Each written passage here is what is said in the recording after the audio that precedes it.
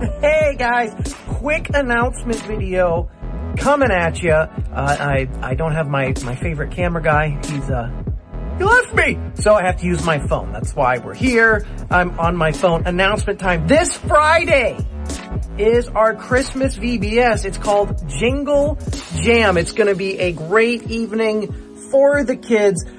Everyone, we need volunteers. And also, this is really important. We're asking you, please register to volunteer through our app. This helps us out tremendously.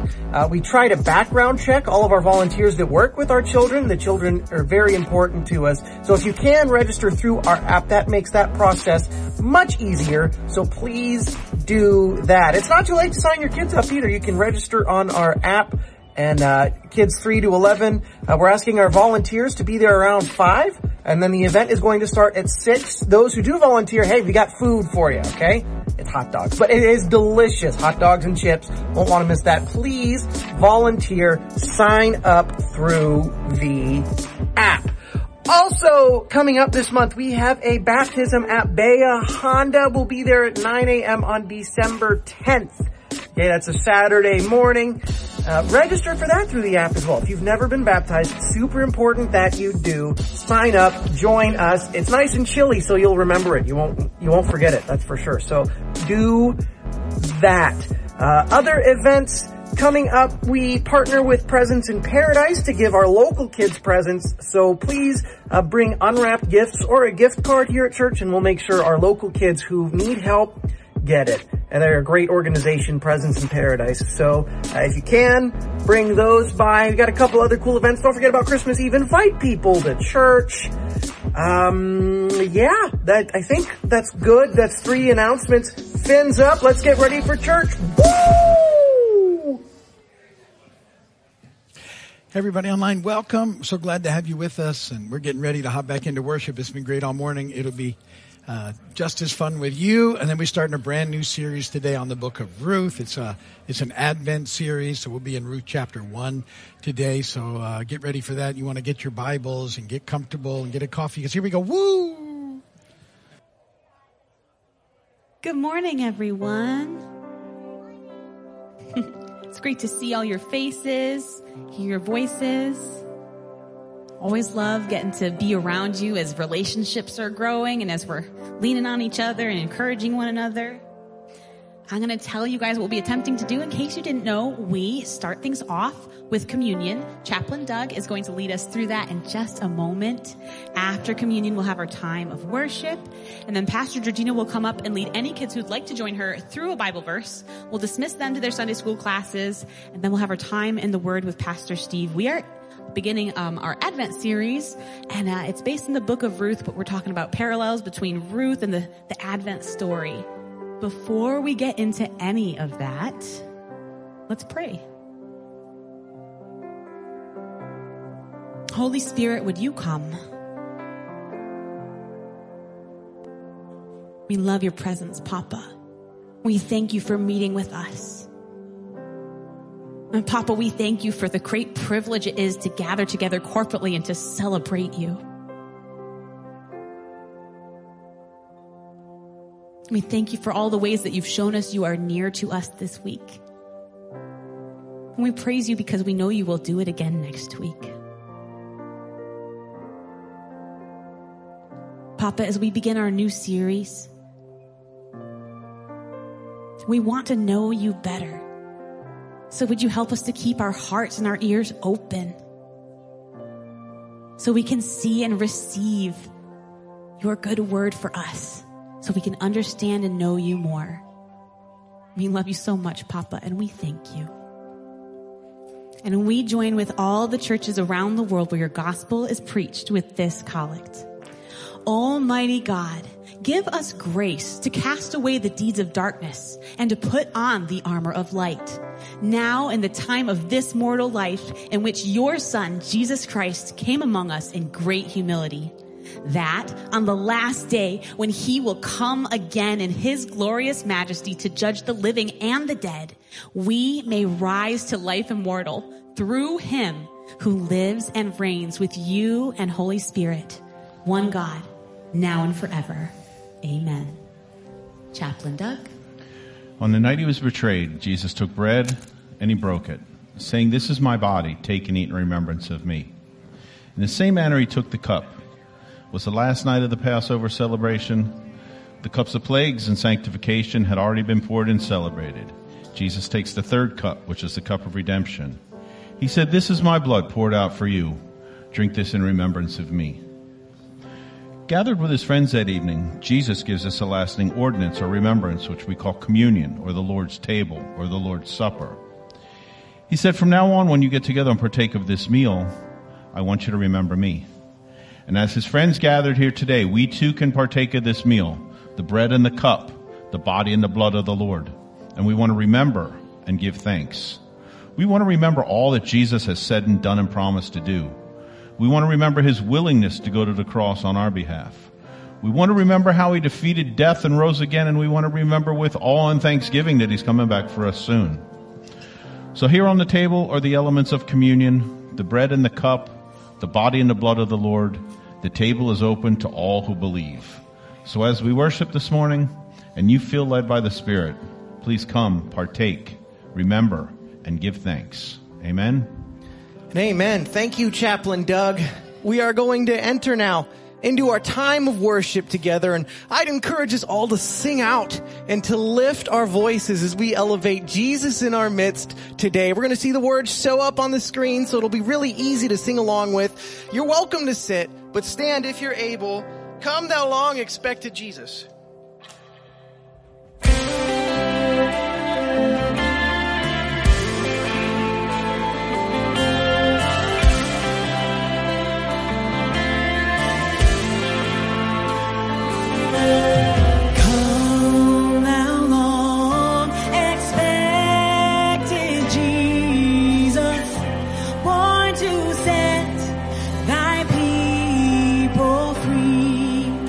From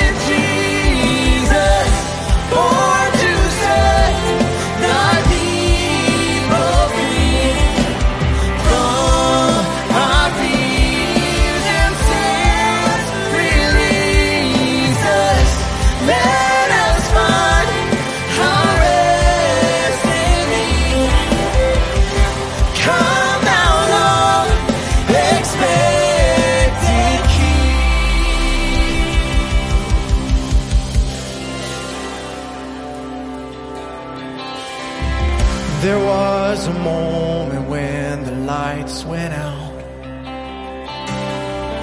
when death had claimed its victory. The King of Love had given up his life, the darkest day in history. There on a cross they made for sinners. For every curse his blood atoned. One final breath and it was finished. But not the end we could have known. For the earth began to shake, and the veil was torn. When sacrifice was made, as the heavens roar.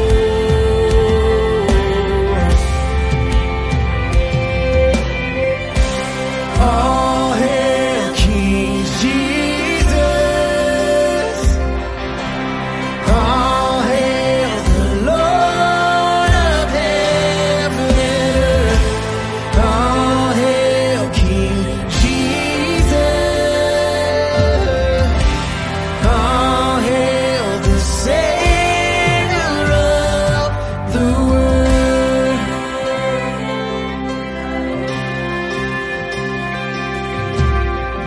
There was a moment when the sky lit up, a flash of light breaking through. When all was lost, he crossed eternity. The King of Life was on the move. For in a dark, cold tomb, where our Lord was laid, one miraculous breath, and we're forever changed.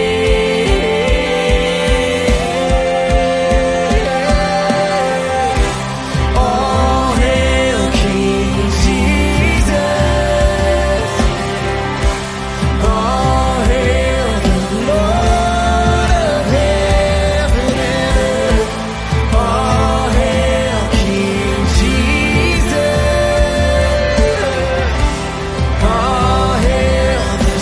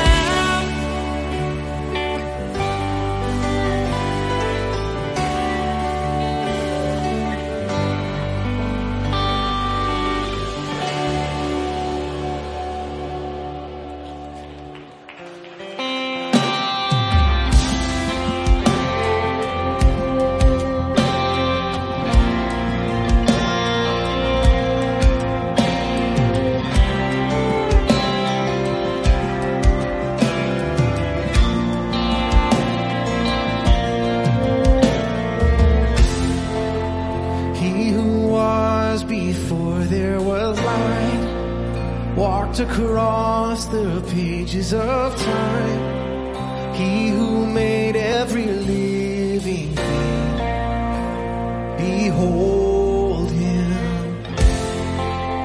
He who heard humanity's cry, left his throne to wake as a child. He became like the least of us, behold him. Jesus, Son of God, Messiah, the Lamb, the roaring Lion. And oh, be still and behold him.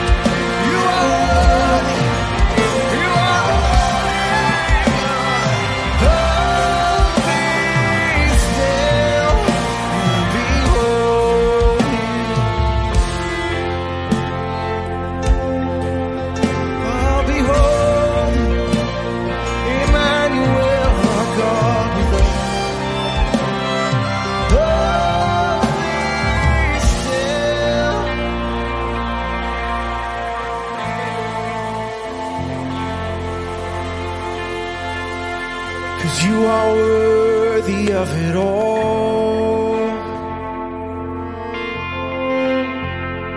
You are worthy of it all.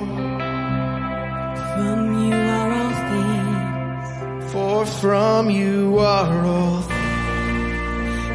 To you are all things. You deserve the glory. You are worthy. You are worthy of it all. You are worthy. You are worthy of it all.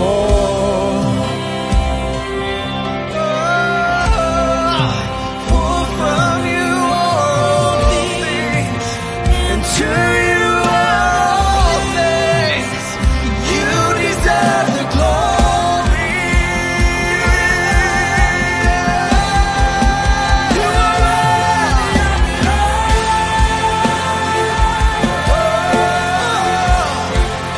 You are worthy of it all.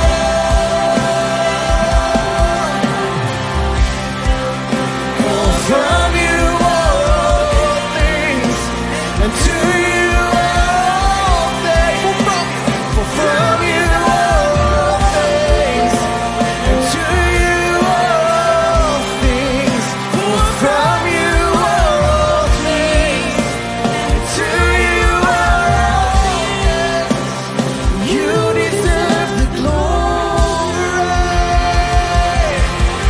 Hallelujah. Oh, hail King Jesus.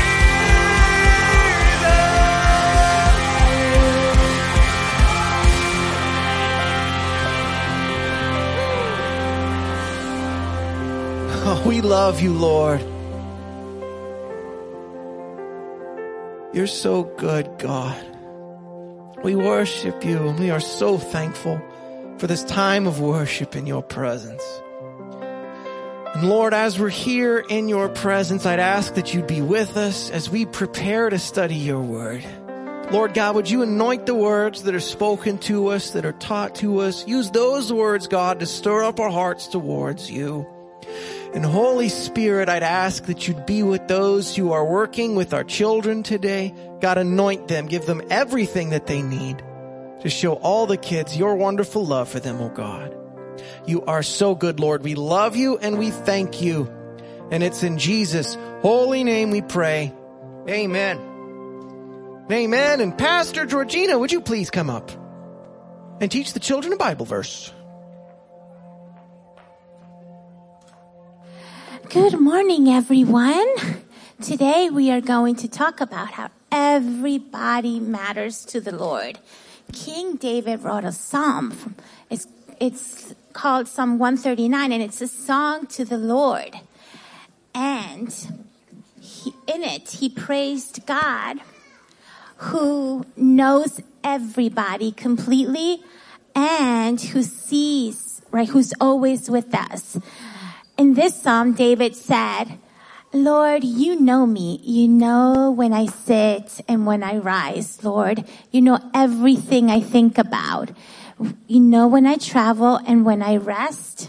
You know everything about me. Even before I say a word, you know it already, right?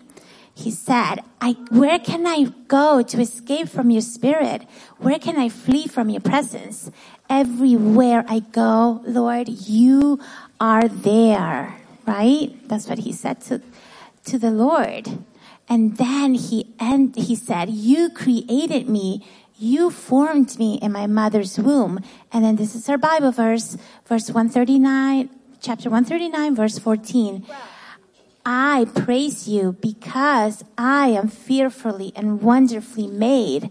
I know that full well. It's okay. I have it in my head. And he said, you knew me and saw me before I was born. You knew what all my days would be like, right? And you planned out all my days. And then King David finished his psalm by saying this prayer. He said, search me, O God, and know my heart. Test me and see what worries me. see if I am doing wrong and lead me, right, on the right path forever. Everybody you meet matters. God created them and God cares for them very much, right? So much so that he sent his son, Jesus, right, to save us. And as we love God and as we follow him, he wants us to love others and to show respect to everyone. Can you guys do that? Yes? Say yes or raise your hand. Yes? Yay! Good. Good. Excellent. So now we're going to say the Bible verse together. Are you guys ready to repeat after me? Okay.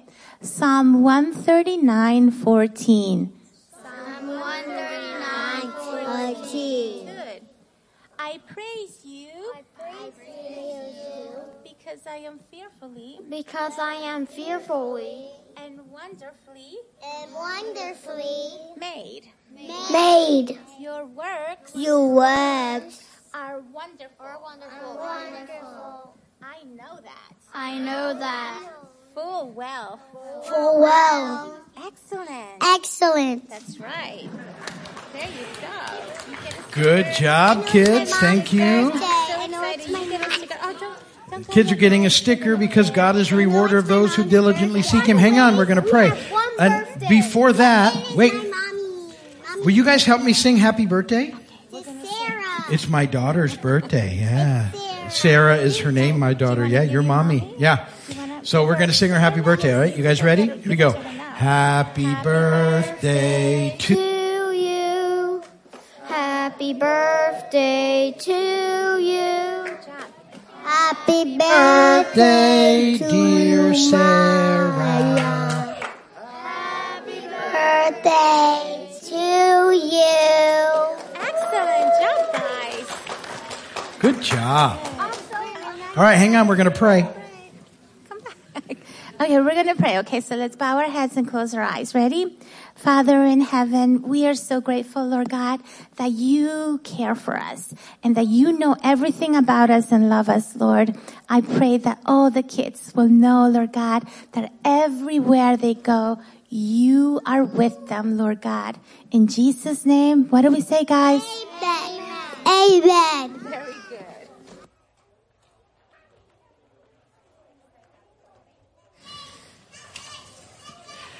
Have fun.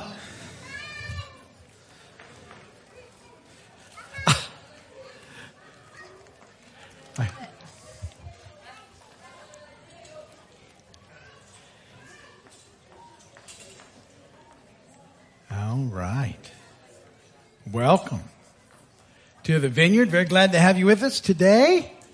And as we finish out our Thanksgiving week. Yes. And always good to come and give thanks to the Lord. So grateful for that and for you guys to be here. Welcome to those of you joining us online. Happy to have you as well. And if you're a first-time guest or visitor, that code that I just popped up on the screen is for you. Point your smart device at it, and you'll get a link to our digital Connect card.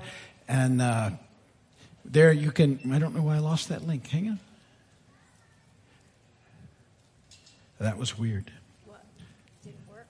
Wait, oh, now I'm probably fighting somebody and we're both going in different directions. Hang on. There it is. That card will give you our digital Connect card, name, phone number, email address. And then, after that, you'll get, let us keep going because I'm kind of lost. I've lost my screen things. It's okay. We're going to pray for our neighbors. That's something that we do here every week to reinforce what I've asked you to do every day. And what the thing I ask you to do every day is pray for those people that are around you. So let's focus in and think about a couple of your neighbors and let's go to the Lord. Papa, we lift up our neighbors to you. We ask God that you would draw them to you, that those who don't know you would come to know you as their Lord and Savior. And help us to be good neighbors, God, to love our neighbors well. You are such an awesome God. And Lord, bring renewal, revival, and breakthrough to this area that hundreds and thousands of people will come to know you as their Lord and as their Savior. In Jesus' name, amen and amen. Keep that. That is a huge ministry daily praying for your neighbors. So keep it up. Just keep making it a habit. That will have a tremendous impact in the world around us. So it is Thanksgiving week, and I tell you all the time how thankful I am for your generosity. One of the things that we do throughout the years, we partner with a ministry called Convoy of Hope. We every week partner with them in feeding school children, and we particularly help in a group in a school in Haiti that we've picked out so that the children can go and get fed. And Convoy of Hope also does incredible things when there's disasters. They go, and we always financially support them to those things. We do as a group. And they also do these wonderful things where they empower women. They sort of help women all over the world to start businesses, to bless their families. And they also teach farmers best sort of practical things for farming. So we've been doing that, partnering with lots of churches to make that happen. And Convoy of Hope sent a video for you. They made a video to say, hey, we wanted to say thank you to your group. Would you please pray it? So we're going to try and make that happen and see if this works now. Here we go. Hey, Key Vineyard. I just wanted to take a moment to personally say thank you. Thank you for your amazing generosity. God has used your giving to empower a global movement of compassion, which has truly been remarkable. Thank you for your trust in Convoy of Hope. 2022 has been a miraculous year of hope. Because of our partnership with you, Convoy of Hope has reached more hurting people and brought them more hope than ever before, and that hope is measurable. Together with you this year, we've fed 465,000 children every school day in 30 different countries.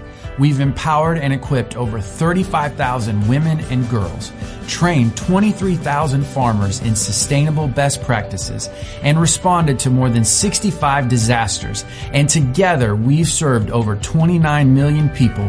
Together, we're bringing light to dark places and delivering hope to people who need it most. So on behalf of everyone at Convoy of Hope, every farmer trained, every woman and girl empowered, every disaster survivor, and every child fed, thank you.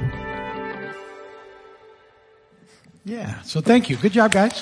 Thank you for being such a generous group. I'm always amazed at how we can be a small group in really a very small place and yet make a difference all over the world, and how God takes generosity and does those things. So thank you for all of that.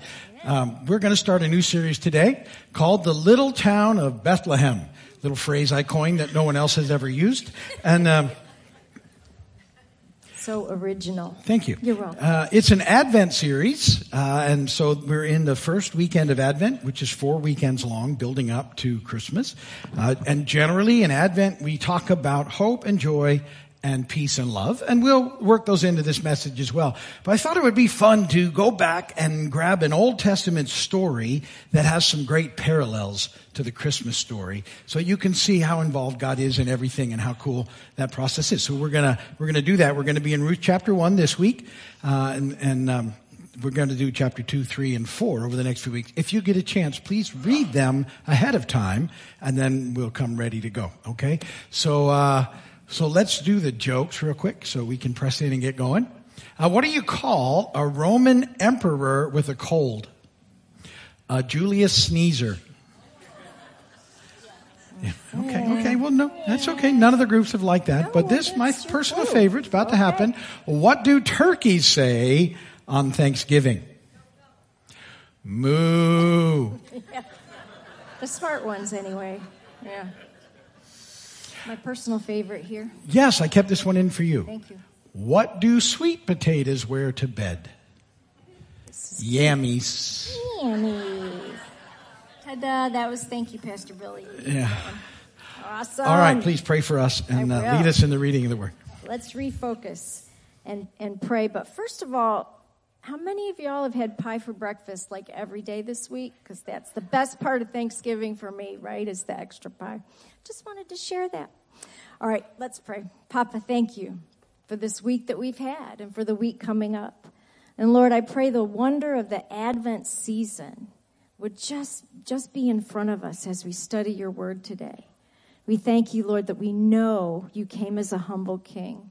And when you return, you will be our mighty warrior. And we pray for that day. In Jesus' name, amen. Will you stand with me, please, for the reading of the word? The text today is out of the Gospel of Matthew. This is chapter chapter 2, verses 1 through 6. After Jesus was born in Bethlehem in Judea, during the time of King Herod, Magi from the east came to Jerusalem and asked, "Where is the one who has been born King of the Jews? We saw his star when it rose and have come to worship him." When King Herod heard this, he was disturbed, and all Jerusalem with him. When he had called together all the people's chief priests and teachers of the law, he asked them where the Messiah was to be born. "In Bethlehem, in Judea," they replied, "for this is what the prophet has written. But you, O Bethlehem, in the land of Judah, are by no means least among the rulers of Judah. For out of you will come a ruler who will shepherd my people, Israel." Blessed be the word of the Lord. You guys can sit.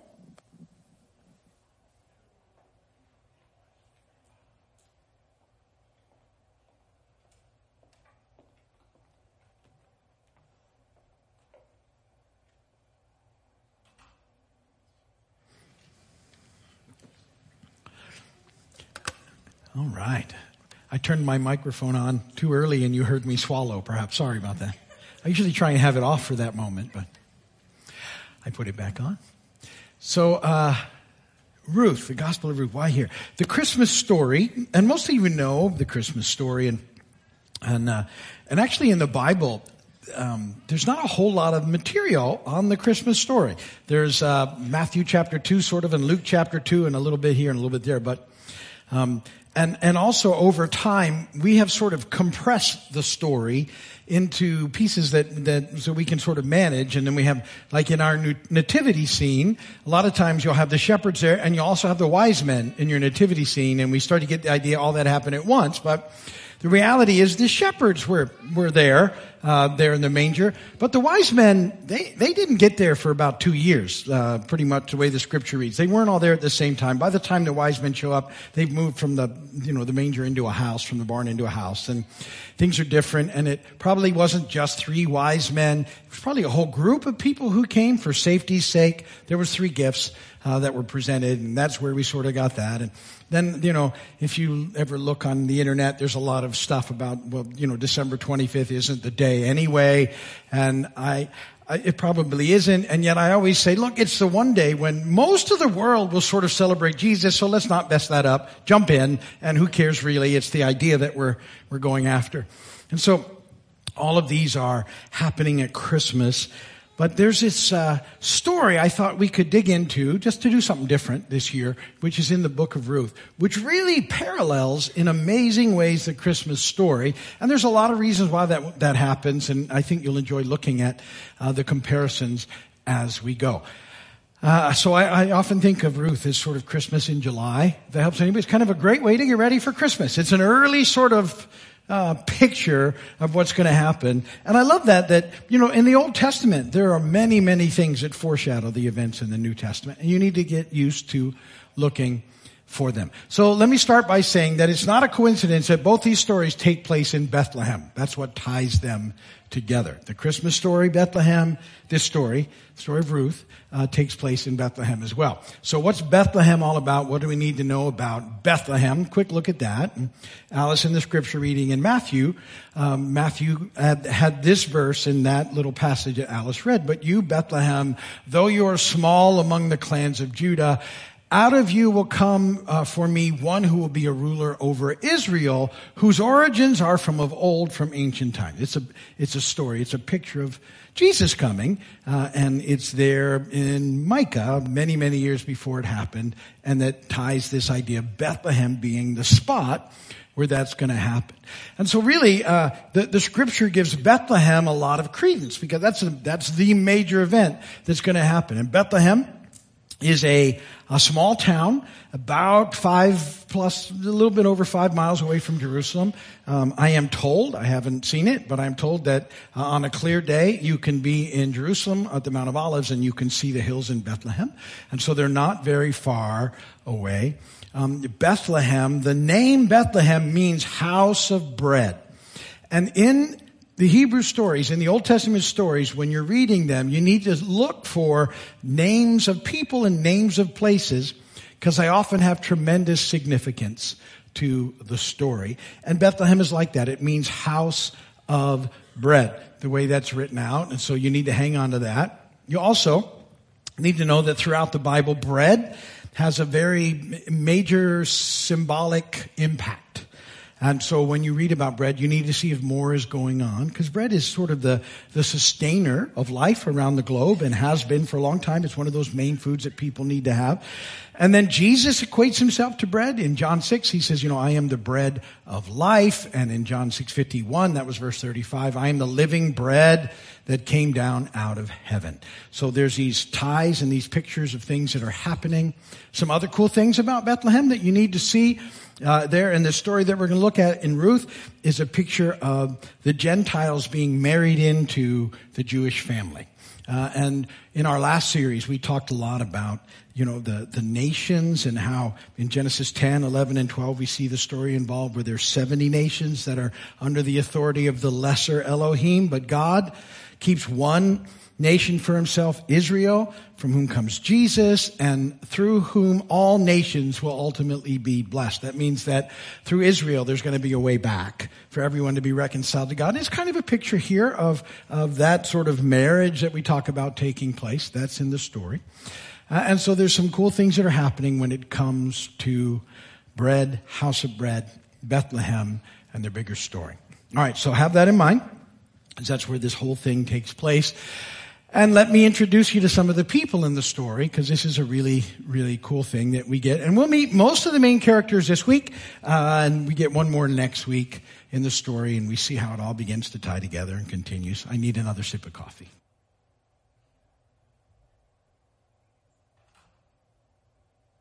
And I swallowed before I turned the mic on. So that was good. So one of my hopes, because I tell you all the time about the importance of reading the Bible for yourself, is that when you read it, you don't just kind of rush through it or skip over it. You have to really try and, first pray and ask Holy Spirit to help, because he does. But then you have to put yourself in the mindset of the people to whom it was originally written. The Bible is written for us, but it wasn't written to us. So you have to it was written, most of it a couple thousand years ago. Or older. So it was written to certain groups of people with certain perspectives and certain worldviews and certain mindsets. And so Ruth is certainly written to the people of Israel a long time ago, but they would pick up cues through the story that we might miss because we're not thinking more like they do. So we need to learn to slow down and kind of wonder, does that mean something? Is something going on? So I'm going to do through the first 5 verses, but we'll sort of take our time going through it and pick up some of the cool things in the story. In the days when the judges ruled, Ruth 1:1. Now, that would immediately tie the readers to the book just preceding this one, the time and the period of Judges. And Judges was not a great time in the history of Israel. There was a lot of mess and chaos. And in the last chapter of Judges, in Judges 21, it ends in a very ominous way by saying that because there was no king in Israel, there was no leader, everyone did what was right in their own eyes. And that might sound okay, but that is not okay by any stretch of the imagination, because that's a very selfish way to live, and it was causing havoc throughout Israel and the people of Israel. So a person who was reading this would go, "Oh, in the days of Judges, that's definitely wasn't a good time." They would know that, and there was a famine in the land, and so they would kind of get connected to that as well. And a man from Bethlehem in Judah, and they would go, "Oh, Bethlehem, that's weird. There's a famine in the place called the House of Bread." Wow, okay, well now the story's coming together, because that's what God does. Together with his wife and 2 sons, went to live for a while in the country of Moab. That would be another big trigger if you were reading back then, because Moab was not a good place for the people of Israel. For lots of reasons, even the way the Moabites came to be, which is a story you can read about in Genesis with Lot and his daughters. And they have historically treated Israel badly. If you go back and look at Deuteronomy, you'd see that while the people of Israel were wandering, the Moabites refused to give them bread and water in their time of need. Refused. And so the person this was written to, the people would know that, and they would go, "Well, that's a poor choice." going to the place that, because there is no bread, going to a place that's denied you bread in the past, which is also extremely evil, and the little g, lesser Elohim, are a huge mess, causing problems everywhere, probably not a great decision. So lots of things happen in here just in this first sort of verse that you would pick up on if you were reading. The man's name was Elimelech. Now, you would stop there because the Hebrew names have meaning, and Elimelech means my God is king. If you're like me, you would stop there because every time you read the book of Elimelech, you go, Elimelech, Elimelech, Elimelech, Elimelech. And then you keep running it over in your mind, and all of a sudden you've got people joining you, and you're doing a production number on stage with the staff going, wee, dee, dee, dee, dee, wee, dum, bum, away. Okay. Elimelech, my God is king. So if your God is king, you should trust him, right? And they're going, ooh, that's interesting. His wife's name was Naomi. Well, Naomi's a nice name. It means sweet, pleasant. Oh, that's pretty good. You like that. The names of their two sons were Mahlon and Chilion. Now, I don't know why they named their children this, because Mahlon means sick and Chilion means failing. So that must not have been it's really not a good thing to name your kids sick and failing. This is my God is king, his wife pleasant, and their children sick and failing. Oh, nice to meet you all. And they were all Ephrathites. They're from Bethlehem, the house of bread in Judah.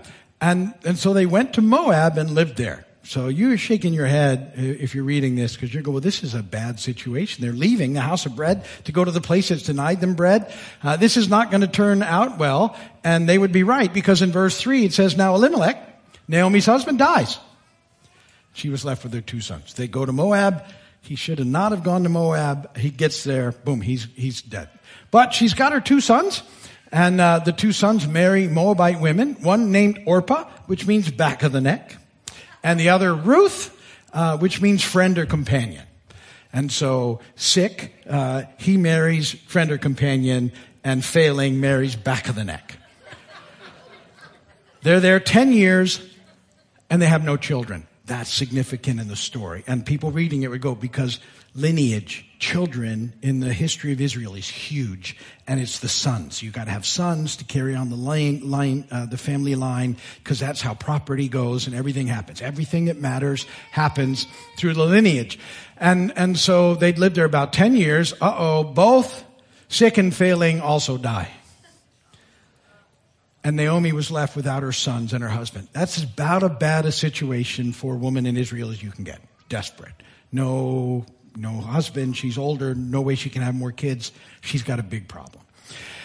And so all this is going on, and Naomi hears that there's some food back where she came from, and she decides she's got to go back because everybody that she came with is gone, and she's a mess. She doesn't know what to do. And so she tells her daughter-in-laws, look, I'm heading back to Israel, and to Bethlehem, and they say, no, we want to go with you. And she says, look, you don't want to go with me. And if you read the story, which I hope you do, you'll see her say, what am I supposed to do? Have children for you to have husbands? Because that's how that situation would normally have been fixed. She says, I'm too old. And they don't get that. They're from Moab. But they argue back and forth for a while. And finally, Orpah, back of the neck, she does exactly that. She turns and goes back to Moab to be with her people and with her little g gods. But Ruth refuses. Ruth will not go back. Ruth clings to Naomi, and finally Naomi says, fine, you can come with me, but there's nothing we can do. It's a big mess. Naomi's in a terrible spot right now. It's about as Eeyore as you can get, if you catch the reference. Okay? And so they head back to Bethlehem. Now, the encounter and the conversation that Ruth and Naomi have, we're going to get back to because it's key. But I want you to see what happens here as they go. So they decide to go back to Bethlehem. So now it's Naomi and Ruth. They're going back to Bethlehem. And the people in town recognize Naomi when she shows up. And they go running out and they go, Naomi, so good to see you. And this is her response. You can tell she's not in a good place. Don't call me Naomi. Don't call me pleasant. Don't call me sweet. She told them, call me Mara, because the Almighty has made my life very bitter. That's what Mara means. It means bitter. And she says, why? I went away full. I had a son, and I had two sons, a husband and two sons. I was set. but the Lord brought me back empty. So she's sort of forgotten that there was no food, which is why they left, and they were in a bad economic way. But that's why she goes, why call me pleasant? The Lord has afflicted me. The Almighty has brought misfortune upon me. Oftentimes when things don't go the way that we want them to go, we might have a tendency to blame God for those things. This is pretty common. We talked about that in our last series. And I said that's misplaced. God's good.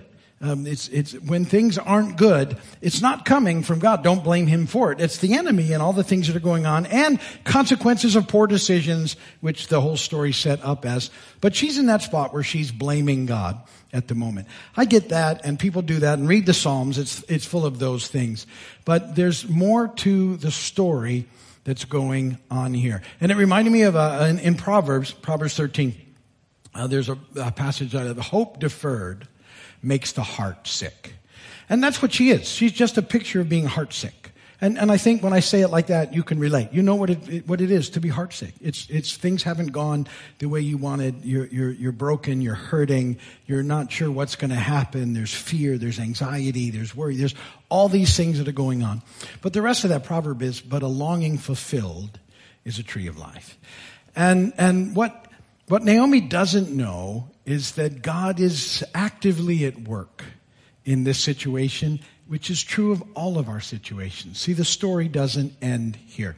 But I want to hop back to a conversation that Naomi and Ruth have before they come to Bethlehem. And what happens here is a life-changing commitment of faith, which is a really significant thing. A life-changing commitment of faith. Let me read you what happens. Verse 16. Ruth replies, don't urge me to leave you or to turn back from you. Where you go, I will go. And where you stay, I will stay. Your people will be my people. And your God, my God. It's a huge commitment that she's making. Just not only to Naomi, but she's making a commitment to God. And that's what you're reading there. And she backs it up. She says, where you die, I will die, and there I'll be buried. May the Lord deal with me, be it ever so severely, if even death separates you and me. She's saying, I'm all in, and I'm going to not only serve you, I'm going to serve your God forever, for the rest of my life. I am turning my back on the ways of the previous life that I've had. I'm turning my back against the little g gods of Moab and all of their mess, and I'm coming with you, and I want to serve the one true God. I'm coming with you to Bethlehem. And so there's this life-changing commitment that you need to see there that really changes things. And it makes a big difference as she commits to serving the Lord for the rest of her life in this story. When I read about this, I'm reminded of another young woman's life-changing commitment of faith that ultimately changes the world. And that's one of the connections to the Christmas story. It's about Mary in the New Testament. And so, Mary is visited by an angel with a word from the Lord. And Mary is very young, teenager. We don't often think of that. I mean, young teenager, all right? In Israel, 13, 14, 15, 16, somewhere, very, very young. We don't think about it this much either. But, most of the disciples, they figure, were teenagers as well, because of their life situation. You're like, oh my gosh, we left this in the hands of teenagers? Yes. So, go figure. The angel comes to Mary, and the angel says this. The angel says to her, don't be afraid, Mary. You'll have found favor with God. I love angels start conversations with don't be afraid. And you know why, right? Because generally when an angel shows up, what you do is you wipe out on the floor. Because it's, and they have to go right off. Don't be afraid. So off they go. You have found favor with God. You will conceive and give birth to a son, and you're to call him Jesus. He will be great and will be called the Son of the Most High. The Lord God will give him the throne of his father David, and he will reign over Jacob's descendants forever. His kingdom will never end. How will this be? Mary asked the angel, since I am a virgin. And the angel answered, the Holy Spirit will come on you, and the power of the Most High will overshadow you. So the Holy One to be born will be called the Son of God. Even Elizabeth, your relative, is going to have a child in her old age, and she who was said to be unable to conceive is in her 6th month. For no word from God will ever fail. That's a big verse. I am the Lord's servant, Mary answered. May your word to me be fulfilled. And then the angel left her. So Mary not only believes in this word that God gives her through the angel, she submits to it in obedience, and she says, yes, I will go. God, I will do what you ask. I will follow. And even though it was going to be so difficult, like the consequences of this action could be huge. Joseph, she was betrothed to Joseph, and he knew it wasn't his baby, and that could have been a huge public humiliation had it worked out that way. She could have easily been shunned by her community and her family, putting herself in great personal risk and harm. But she says, God, she makes this life-changing commitment of faith to God and says, I'm just going to go. And I'm going to move in the direction that you call me to. And one of the things I think of in this story is for us, and one of the things we can take out of the story is for us to make a difference in the world. It all starts with this life-changing commitment to God. That there's a point in our lives when we say, God, I'm yours, all in. I'm going to follow after you. And it's this commitment, this choice, this faith that makes a difference. And it's also really important, though, with your faith, that you have your hope in the right spot. And because the two go together. And so, in this story, hope's on the horizon. One of the things we talk about here a lot is I try and anchor your hope on purpose in Revelation chapter 21 and 22, where it should be. Where you have the great story of the heavenly city, the New Jerusalem coming down out of heaven to earth, and earth is renewed and restored and recreated, and we get new physical bodies, resurrected bodies, and we're going to dwell with God forever here on this planet the way it was supposed to be. No more tears, no more pain, no more sorrow. I mean, we have this awesome hope. We have a cool life now because we've engaged in that part already because of what Jesus has done. But this hope is on the horizon. Well, in this story, at the end of the first chapter, it's just like that. There's hope on the horizon, but you have to be looking for it. So Naomi's a mess, and she's hurting, and she's in a really bad spot, as we saw. But I love how this last verse ends. Now, verse 22. So Naomi returned from Moab, accompanied by Ruth the Moabite, her daughter-in-law, arriving in Bethlehem as the barley harvest was beginning. And that's the hope. See, back to the house of bread. There had been no bread, but now there's bread. Bread is on the way. The barley harvest is beginning. That's the hopeful thing that's going on. And even though Naomi can't connect with it yet, she will, and it's going to begin to change everything. Bread is on the way.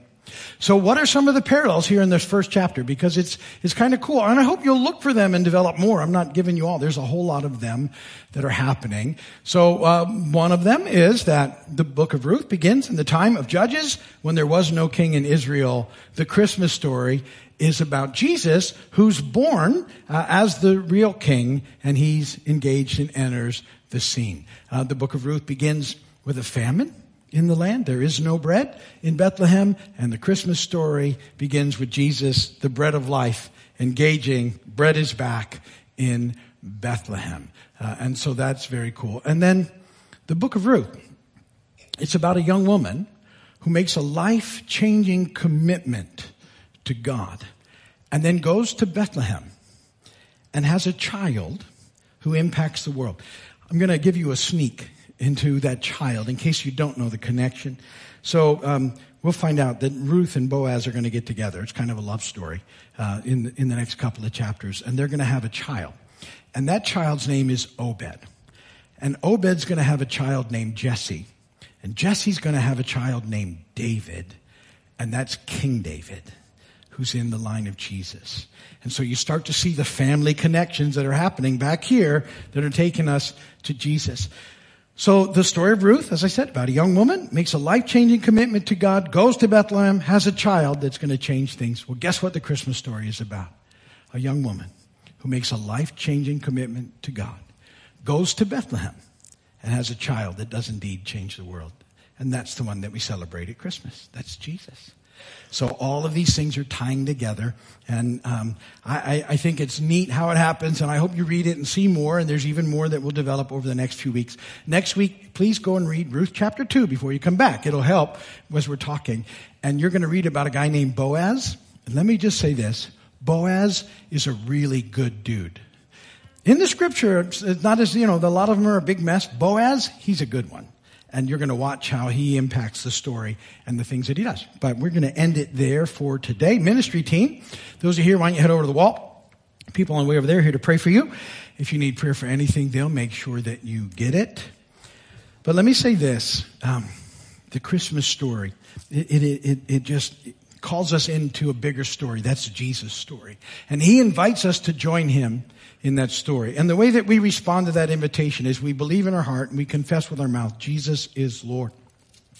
If you've never done it, do it right now. It's absolutely the best decision you will ever make in your life. It's a kind of a simple prayer of faith that gets things started. Jesus, will you be my Lord and my Savior?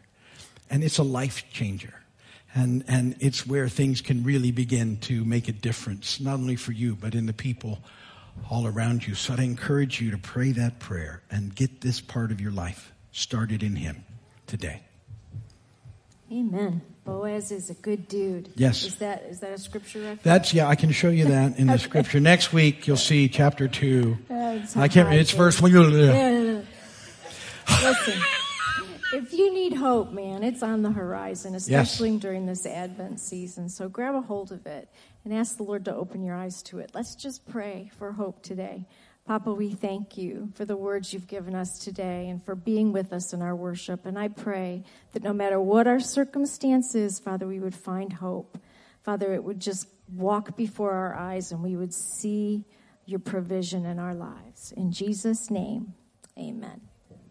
Amen. Thank you, church. I'm going to thank you. Convoy of Hope did earlier, but I thank you as well for your amazing generosity, your faithfulness to giving, offering, tithing. Thank you. How cool it is, as I said, to be part of a group that not only impacts their local community, but makes a difference all over the world. Thank you. Very, very cool. And let's sing doxology, and we'll dismiss. Praise God from whom all blessings flow.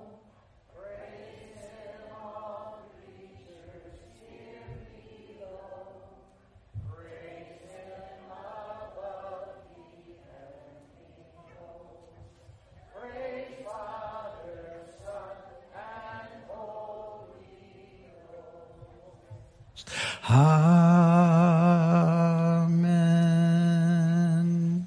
May the Lord bless and keep you. May his face shine upon you.